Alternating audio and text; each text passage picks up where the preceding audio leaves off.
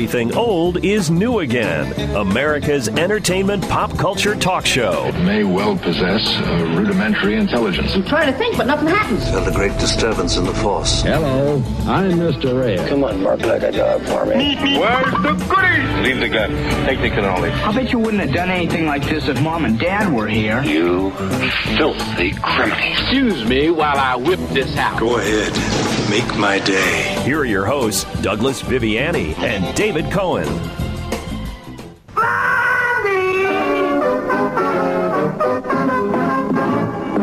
Pretty face, funny hat. That's what my blondie is.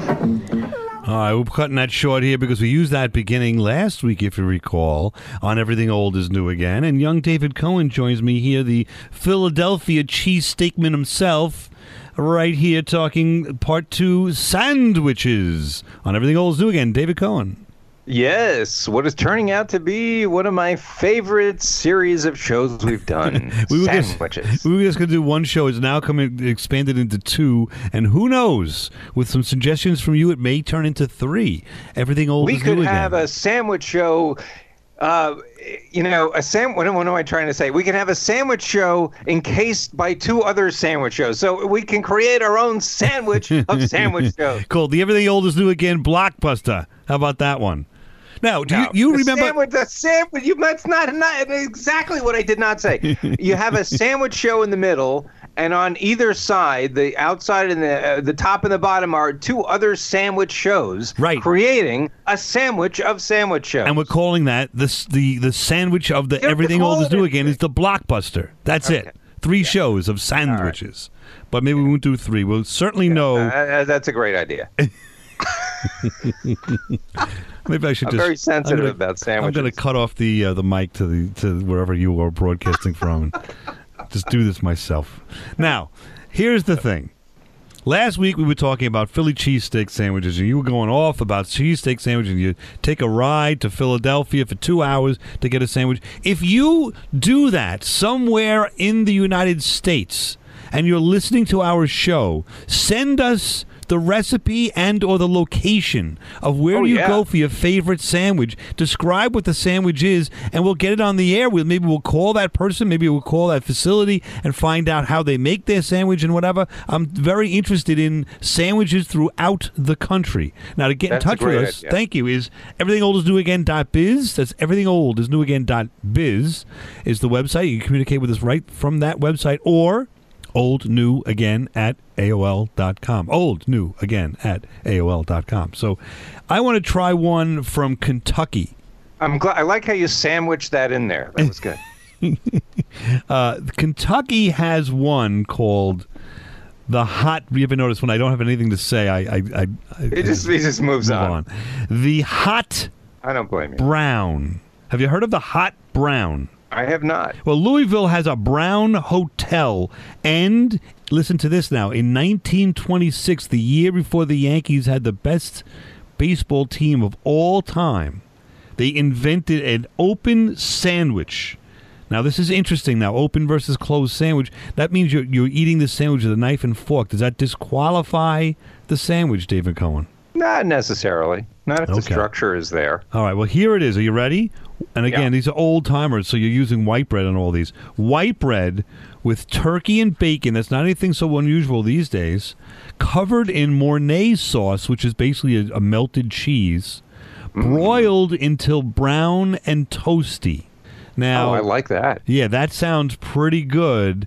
Some change the Mornay sauce with American cheese, and they say that they do that in Lexington. They change, instead of Louisville, in Lexington they use American cheese. At J. Graham's Cafe, no, I'm sorry. Well, J. Graham's Cafe is the one in the Brown Hotel, which was the original sandwich.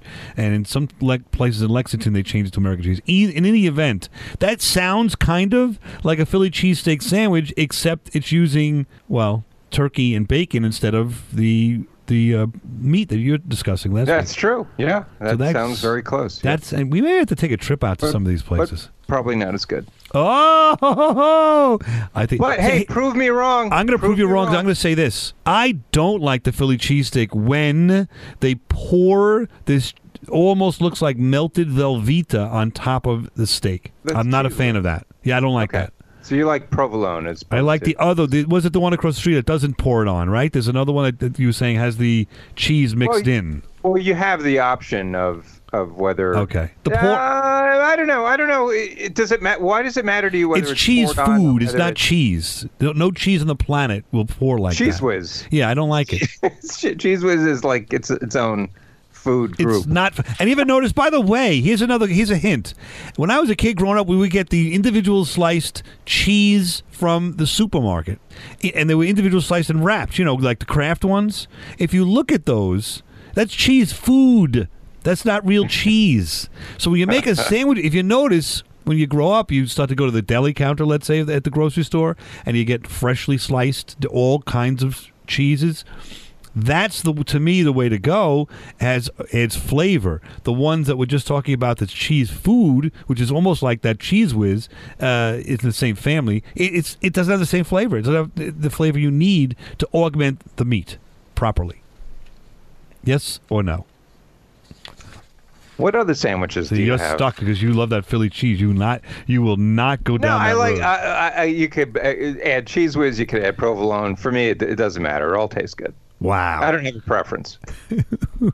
All right. Now, I want to talk about my two sandwiches that I made up as a kid that every so often I still have to this day. I walk into the deli and I would get one or the other. Now, if it was a hot day out, I'd get a cold sandwich. If it was a cold day, I'd get a hot sandwich.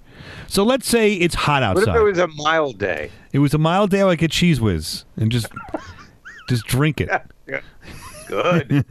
Thank you, Bradford. Yeah, I'd open with that. Good.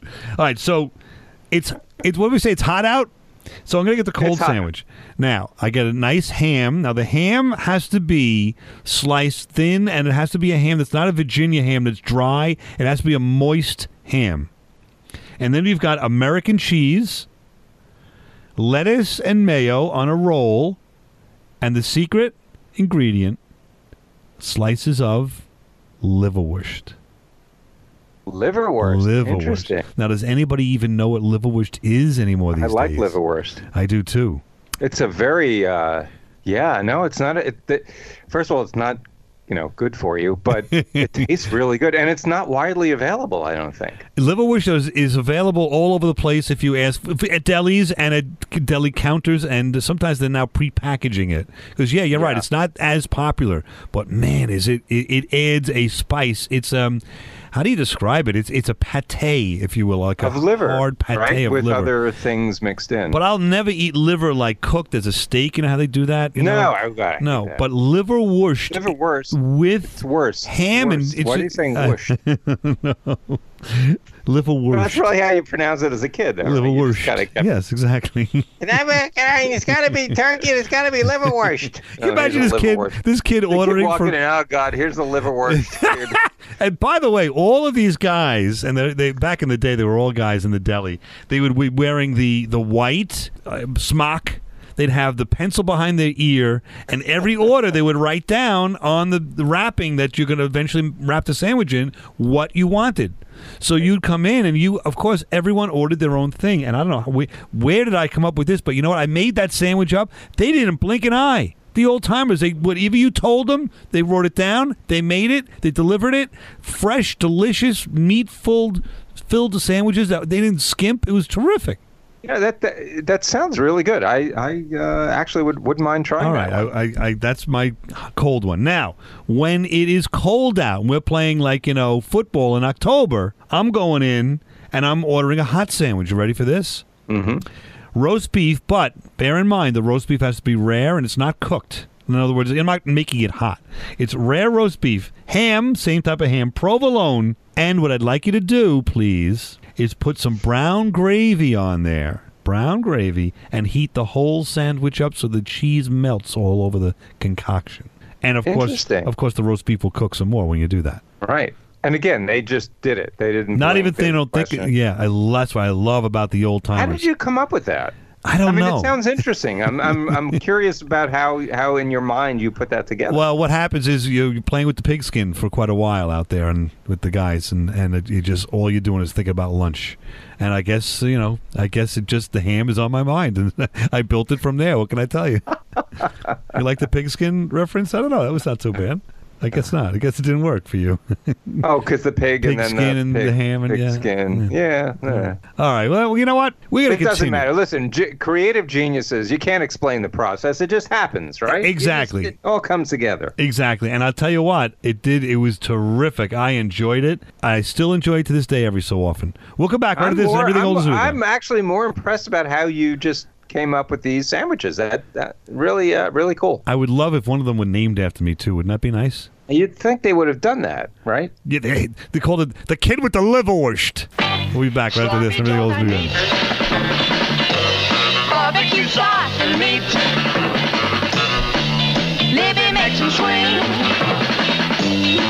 Sloppy Joe, the thing. You're listening to Everything Old is New Again, America's entertainment pop culture talk show with Douglas Viviani and David Cohen. Oh, you need fluff, fluff, fluff to make a fluffer nutter. Marshmallow fluff and lots of peanut butter.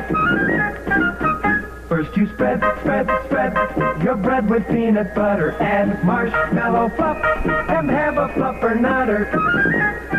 That's that commercial back from the 1960s of the Fluff and Nutter. David Cohen, do you remember that commercial? The scene. Oh, I sure do. If Fluff you got fluff, like, I mean, that was tremendous. It was ubiquitous where we were growing up. Fluff. Now, here it is. We're on Everything Old is New Again. We're talking about sandwiches. The perfect sandwich to talk about on Everything Old is New Again, like them or not, is the Fluff and Nutter sandwich. You know why? Because Paul Revere, well, his descendants really, came up with, invented Fluff and Nutter back in the 1900s in Massachusetts. How did he do that? His great-great-great-granddaughter, Emma Curtis, came up with snowflake marshmallow cream in 1913. Now, I don't know how they did it, why they did it, where it came from, but that's where it came from. They didn't invent it, they perfected the marketing of it. In the 1890s in Boston, somebody in something called the Armory invented this and introduced it in a town called Melrose, Massachusetts, where the Reveres were living, and the Reveres basically took that 9 years later and began marketing it and became the famous people who, were the ones to introduce, let's just say, marshmallows. And they created a marshmallow factory, by the way, in 1915 to support the Fluff and Nutter craze. Now, in World War I, the same Emma Curtis published a recipe for peanut butter and marshmallow cream sandwich. She called it a Liberty Sandwich. 4 years later, they shortened the title to the SMAC marshmallow. I don't know why they did that, but they in essence came up with the recipe. And think about this: you got all these cooks now, and you're going crazy with all these shows on TV with everybody's cooking everything exotic, and everything's coming from the recipe book. Featured a Fluff and Nutter, and the Fluff and Nutter was already made. All they would tell you was take a piece of bread, put Fluff and Nutter on it, put peanut butter on it, close the two pieces of bread, and you've got a Fluff and Nutter. But that was in a recipe book. Wow. They were pretty simple, I guess, back then. I don't know what else to say. But anyway, it proceeded to the 1960s as sort of a local concoction in Massachusetts, in Swampscott, Massachusetts. It was all a gooey concoction that people started to add like sugar to and corn syrup and all this.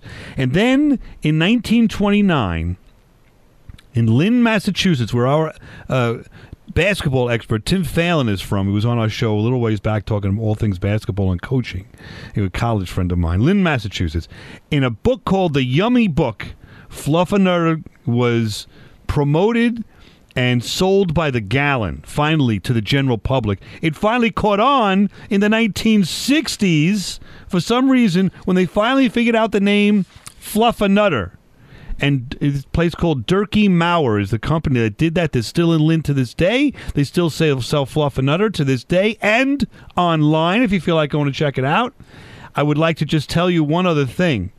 There was a senator back in 2006 in Massachusetts, a state senator, that wanted to restrict the serving of Fluffernutter sandwiches in schools, Jarrett Berrios, and that person was rudely voted right out of office because the Fluffernutter is a huge staple, if you didn't know, in Boston, Massachusetts. Did you know that?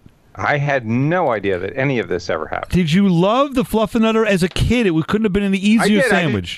I thought it was just some, Madison Avenue whiz that just kind of came up with fluff and said, hey, why don't we put that with peanut butter? And it was a sensation. It wasn't. I didn't know it had such a history. Me neither. It was amazing. Speaking of history, because you've been so quiet, I know that you love I have no choice. The history of the sandwich. What would it have been like if you were crossing the country on the wagon train in any time in the 1800s from the east to the west and they had to eat sandwiches. That's what they packed. What kind of sandwiches would they have eaten on their wagon train and or when they got to St. Louis, which was as west as you can get before you went on that wagon train out west? What did they serve in the highfalutin places because they were the craze back in the 1800s in St. Louis? Like what they would these little. Of course, you see these movies. They have these little finger sandwiches, these tea sandwiches, right? Which are the worst. They're not really great sandwiches, but that was the craze back then. How did they make them? What were on sandwiches back then? Let me just before you get. There's a reason I'm quiet. It's not for lack of trying. Before you're going to dive into and tell us a bunch of these sandwiches, I want to tell you from the 1800 cookbooks, what are the secrets to making a great sandwich as far as they're concerned. You ready for this? The bread must be at least 1 day old, cut thin and uniform. Why would it be 1 day old, do you think? Good question. I don't know. They wanted a little stale so they would hold up. Stale, yep. Right? Yeah. Cream, not melt. Cream butter before spreading, because they didn't really have mayo and all this stuff. They had creamed butter. That was like the only kind of condiment they had.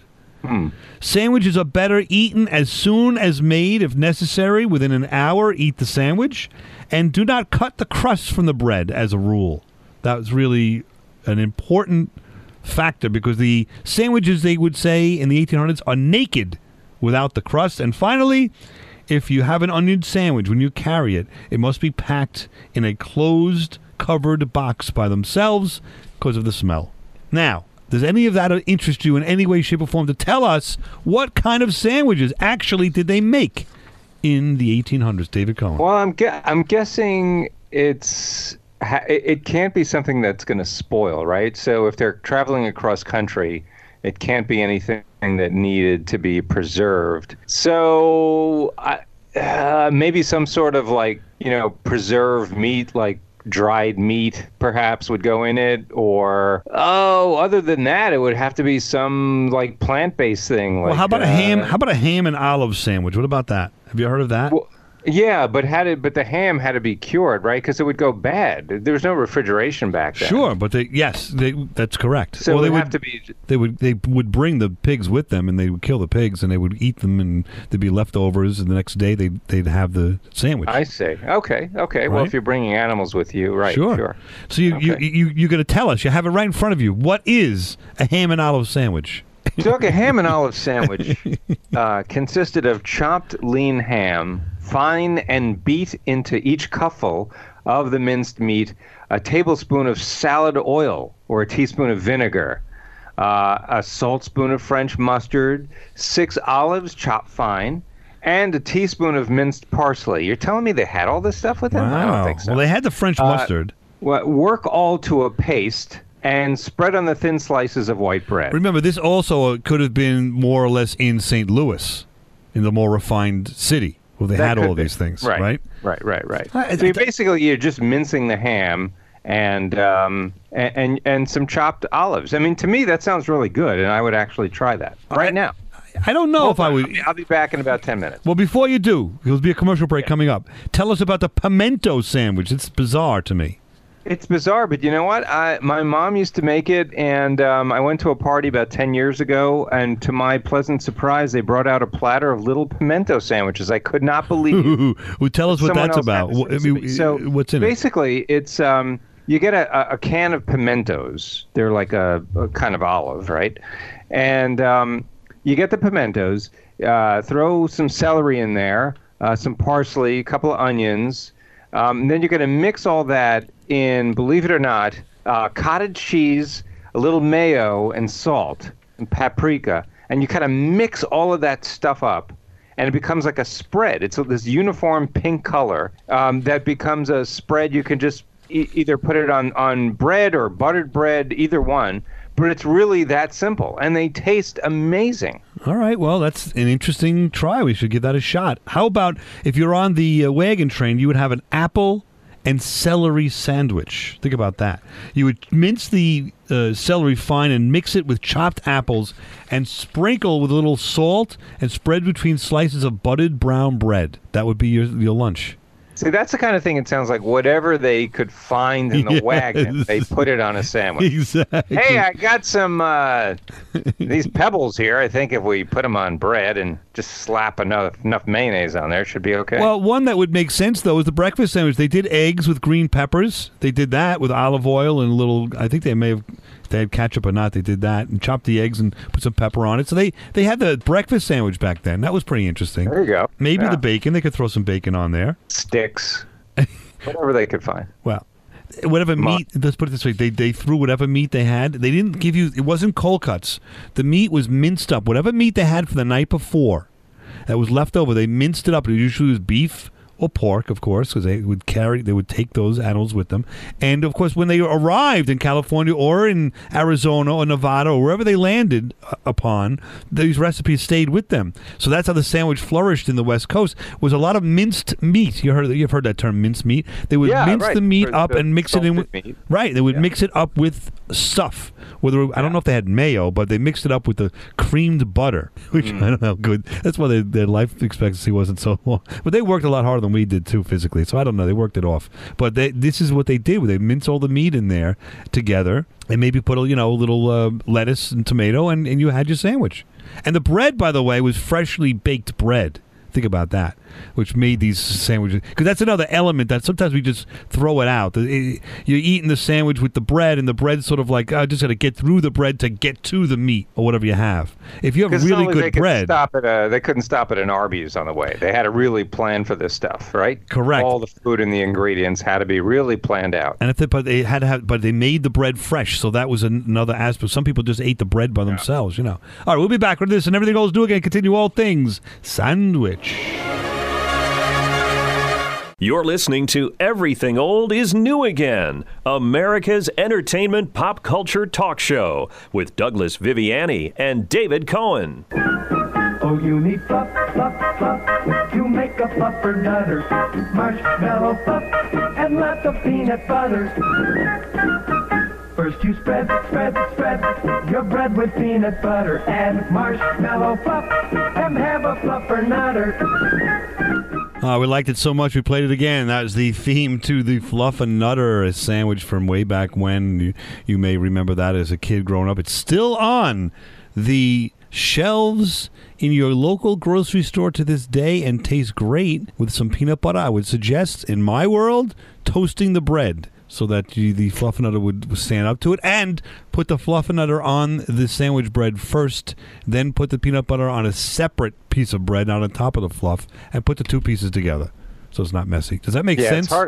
It's hard to put peanut butter directly on the fluff. Right. Well, it looks like you can. It looks like it's sturdy, but it's not. Yeah, but it's not at all. All right, so we're here on Everything Old's New Again. We're talking sandwiches, continuing our discussion of maybe a little bit of the history of some of these sandwiches. Or as they say in New York, sandwich. Sandwich. Now, here's a question. The tuna fish sandwich seems to be very common, very I mean, you can see it in the Andy Griffith Show. You see it, all over the place. It's a common sandwich. It's something that, is popular but overlooked. There was a time in the 1940s when the tuna sandwich was the craze.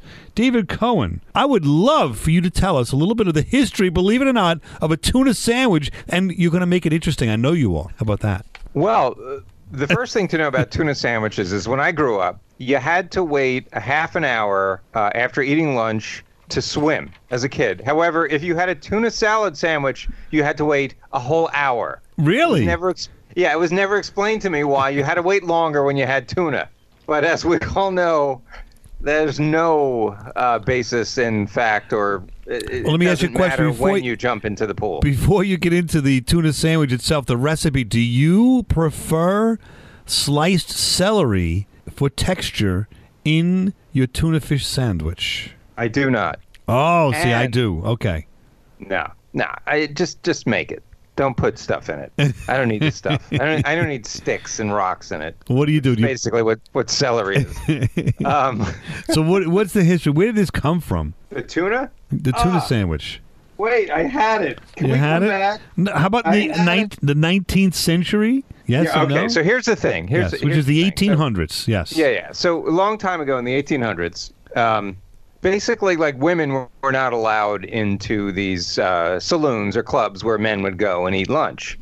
So what used to happen was that when dinner was made at home, they would use leftovers and make a quote-unquote salad with the leftovers for the next day. So you'd be in the kitchen, you'd be cooking a tuna, or it could be anything, any sort of meat, and you take the leftovers, and you take any leftover, green beans or whatever kind of vegetable you had, and the next day you would sort of like mash it together. And mayonnaise at that time was a very big sort of like, emulsifier. Like everything, you put mayonnaise with everything. You take the extra tuna or the extra hamburger and you just you put it in the mayonnaise with the chopped onions, whatever you have left over.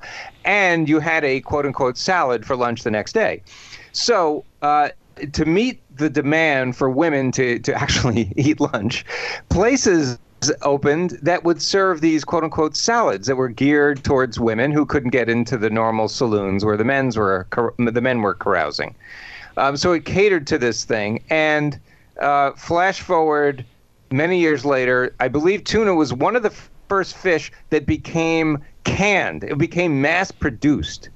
So it became an easy way for I'm going to say women because that was a reality back in the 1940s and 50s. Women were home usually more than men, making lunches for the kids and whomever. And they took the tuna in a can, which was very affordable and easy to get, and took the same mayonnaise and other stuff they might put in with the tuna, like you were saying, celery, something like that, and became a lunch spread. Tuna salad was born and became, to this day, one of the most popular lunch spreads around. Now, in the beginning... Is that good? Is that a good synopsis? That was very good. Thank you. In the beginning, from what I understand, the homemaker of the day would, like I say, take the leftovers. If you had fish the night before, they would grind up, just as we were talking about in the 1800s, the same thing went with... all the way to like the 1940s, where they would grind up or chop up the leftover fish from the night before in some mayo, and there it could have been salmon, could have been lots of different kinds of fish. But eventually there was a revolution in tuna. We have to look as to why, but there was a revolution in tuna in 1949 where tuna finally became accessible in a can. They call it grated style. I just said all that. No, you didn't. You said nothing. Exactly what I said. You said nothing about using the other things. Exactly. Now, wise guy, you know so much. You got to tell me then about the club sandwich. What's the history of the club sandwich? Are you going to listen this time? So you don't no, I'm going to read about the peanut butter and jelly sandwich and tell you that next. Good. Good. All right. So the club sandwich basically got its name from back in the day in the 1800s when exclusive clubs, hotels, things like that, were making their own creations. You've heard about the Waldorf salad. It originated in the Waldorf Hotel. 1890s. And the same thing happened with, keep reading about the PB&J, will you? Same thing was happening with sandwiches, and clubs were known for making their own kind of sandwich. And apparently the club sandwich, and I'll explain exactly what a club sandwich is for those of you who do not know what a club sandwich is. The club sandwich is basically, leave you on your own. See what happens? I leave you on your own. It's a sandwich with meat in 3 layers of bread. I'm good. It's 3 layers of bread. That's the key, and it's cut into triangles. And basically, held together with a toothpick. Calls for basically mayonnaise. Of course, mayonnaise goes on everything. Filled with chicken or turkey. Usually turkey, I would think. Bacon, lettuce, and tomato, and cut into 2 triangles. Held together with a toothpick stuck in each half. So the toothpick would hold the ingredients within the 3 layers of toasted bread.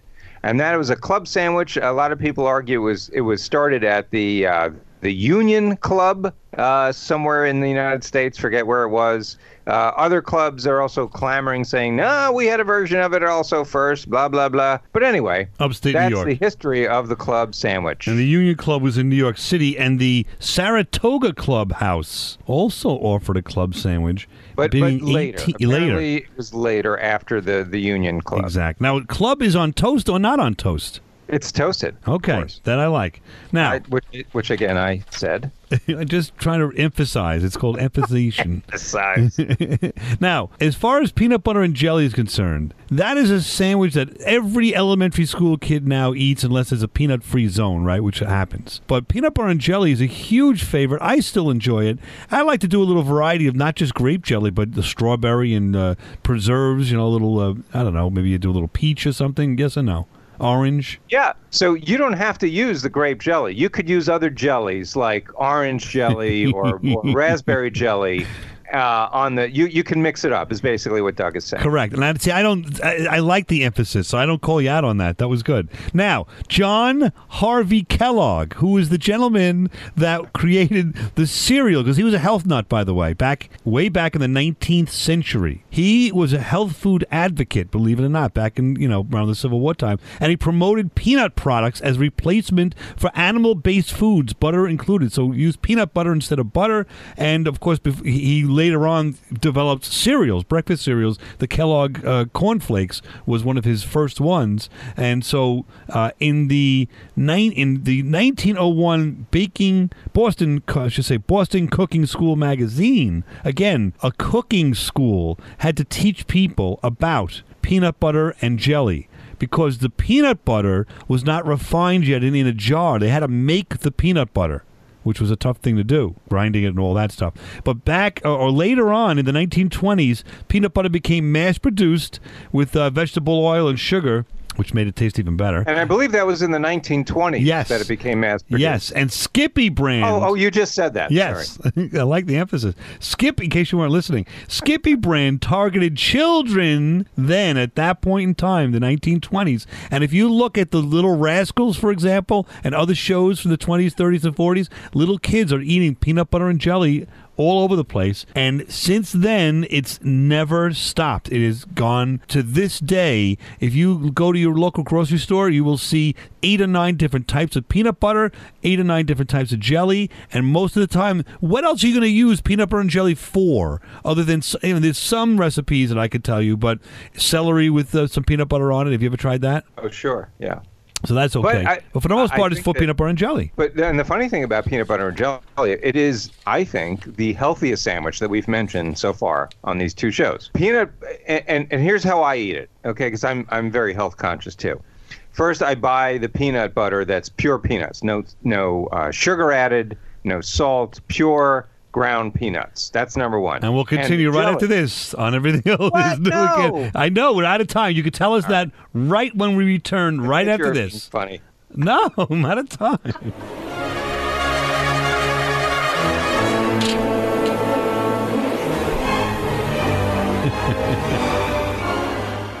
Let's do it. Now, back to America's entertainment pop culture talk show. Everything old is new again with Douglas Viviani and David Cohen. Mom, my sandwich is all wet.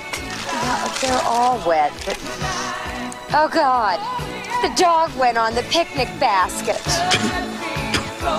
Oh, there we go. The vacation scene with Imogene Coco from your show of shows as the long-lost aunt taking the trip with Chevy Chase along the country. And, of course, they have a picnic basket of sandwiches that is soiled by their ever-loving dog, and Imogene Coco just continues to eat. didn't bother her any. And we're here and everything else do again. Yeah. Good sandwich is a good sandwich, right? Exactly. Doesn't matter what happens to it. And we're always looking for new sandwiches and new flavors, so I guess that qualifies. I wouldn't suggest it, but we're just going to finish up here our second show on the sandwich. I just wanted to start with a little look at entertainment. Certainly there are sandwiches in lots of different programs and shows and what have you. Does anybody remember this? Ludo! Hey, I think you know everybody here. Wait, really, can't you? Oh, no, don't worry. Just keep your hands and feet away from his mouth. Don't you have any respect for yourself? This is absolutely gross. That boy is a P.I.G. pig. There you go. That boy is a P.I.G. pig from Animal House. David Cohen, do you remember watching Animal House? Oh, of course. And that scene when he's in the lunchroom eating everything in sight? Yep. I tell you, I was talking with my son, who's 20 years old, and some of his friends, and we were talking about movies. And I mentioned, did you guys see Animal House? Like a classic comedy. And they all looked at me like with this weird expression, like, what? And one of them said, well, I heard there's like an almost kind of sexual assault scene in it and a lot of like really bad stuff. And I started thinking back to the movie, and I'm like, you know what? It's a pretty harsh movie. Like these days, I can see even like younger people being very offended by some of the stuff in it. And that's why I said, okay, you know what? Nah, take it off the list. I don't want to be responsible for looking like an idiot and recommending. But meanwhile, a movie that we absolutely loved and revered, and it's just a different world, you know. Imagine you in it would be interesting. Yeah, go ahead. And you in 1979, someone saying to any movie, and you as a kid at 17 saying, I don't think I want to watch it because it has this or that in it. Like, we didn't do that. We did it by quality of the movie. I'm not saying that it's right or wrong, but we didn't even consider social ramifications of anything, from zombies to comedies to whatever.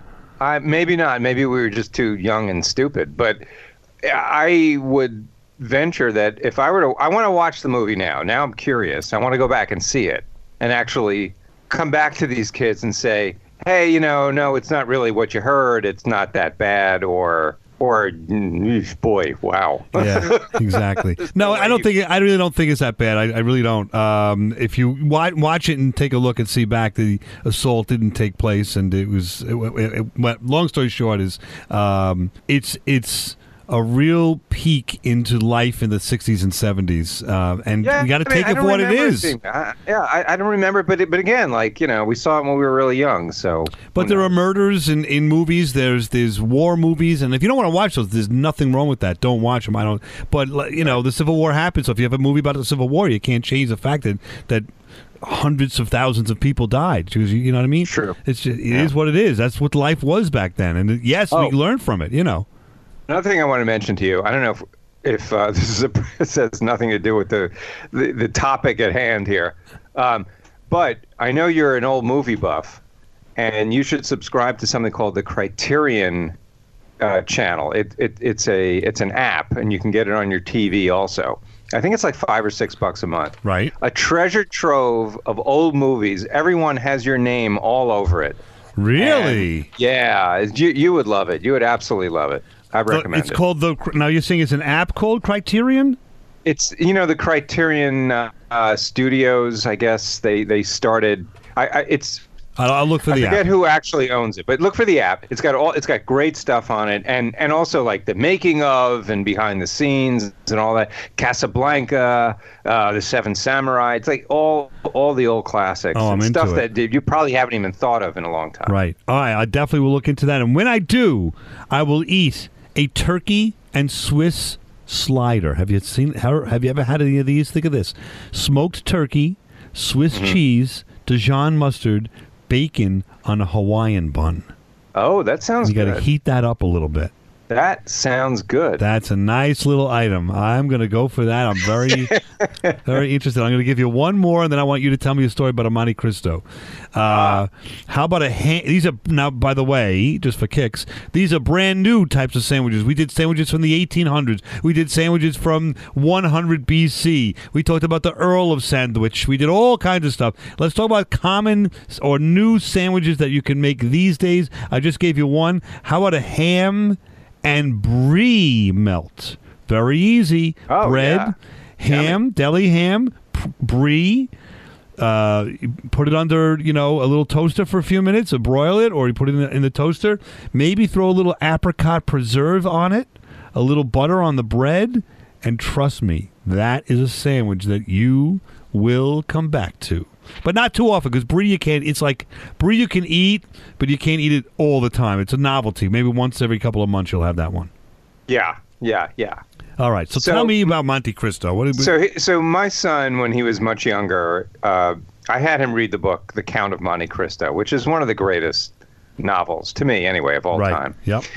And it took, he was a kid, and it's a long book, and he got through it, and it took him a long time. But to celebrate, I made Monte Cristo sandwiches. It has nothing to do with the book. It just happens to share the name. But Doug's yawning as I'm launching into the story, so I'll make this quick. Keep him awake. It's awesome. Think of it as a ham and cheese sandwich, but instead of just bread, the bread is French toast. Nice. So you fry up slices of bread. It's like you're making French toast. You can even put a little mayonnaise on it, too, to give it a little kick.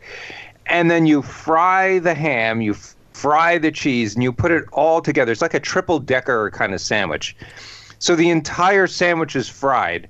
It is, I have to say, one of the best sandwiches I've ever had. Some people also put maybe a layer of jam in there, too, to sweeten it up a little bit. But it's decadent. Usually, it's probably more of a morning kind of. Well, also, I would suggest, I've had that. It's terrific with a little, not the jam, but on the side, a little bit of a dollop, if you will, or a little cup of maple syrup, and you dip it in the maple syrup. Good. Yes. Good. That's good. Good. Now, Elvis used to love the sandwich, and we always hear about Elvis. And you go, What's an Elvis sandwich, everyone talks. We're in Memphis, and we're in that general area, and people are going screaming at the radio right now. We know what you talk about. I mean, when people talk about Elvis, for some reason, his selection of a sandwich has lasted this long past his death. 30 years later? What sandwich did Elvis love? Oh, well, legend has it that he loved two toasted slices of white bread with peanut butter, mushed up banana. So it was a peanut butter and banana sandwich. But as a variant, he would put bacon on it also. Yes. And the other thing is that he would also eat this same type of sandwich, except he would buy this loaf of Italian bread, right?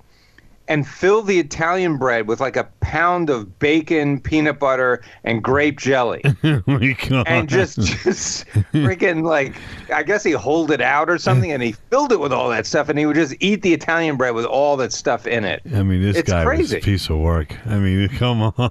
He loved that peanut butter, boy. He really did. He did. Really and the banana. Now we have that. We sometimes use a little peanut butter and put peanut butter on the banana slices for the kids. And they go for that for a nice snack. Yeah, it's not bad, right? I was talking about the. Yeah, go ahead. I was saying peanut butter is healthier than you think, right? I was saying before we went to the break, because I was being very long-winded and not conscious of the time, but the peanut butter and jelly sandwich is probably the healthiest sandwich we talked about, right? So I was talking about how you get whole grain bread, all right, which is actually really good for peanut butter and jelly. Whole grain bread, peanut butter, no sugar added. You don't need it. Okay, buy the real healthy, just good ground up. You gotta natural peanut mix butter. It up in the jar, basically. No, it's done. It's already done. It comes, except there's just no. It's not like, Jif or whatever they make for kids. Skippy. There's no sugar added, and that's a big differentiator. And then for the jelly, you buy like the all fruit. You know what I mean? So it's like jelly, except again, no preservatives, no sugar added. It's just pure fruit, And that is an amazing and very healthy peanut butter and jelly sandwich. Yeah, I'm telling you. And peanut butter and jelly tastes great. And if you get tired of it, change the flavor of the jam or the jelly that you're using. True, absolutely. Strawberries and apricots and whatever. And I am telling you, it works. Sometimes we're out of food here. You didn't go food shopping. I'm digging into a peanut butter and jelly sandwich for dinner. I don't care. Why? Sandwiches are not just for lunch anymore. How about we say that? That's true. You can Very end on true. that. All right, so there it is. We've covered all things sandwich here, and everything old is new again. We'll be back next week to continue talking all things pop culture, whether it be food, entertainment, all kinds of things. Tune in, and if you like us, call your radio station, tell them you like us, and everything old is new again. We'll be back next week, right here, same place, same time, same station.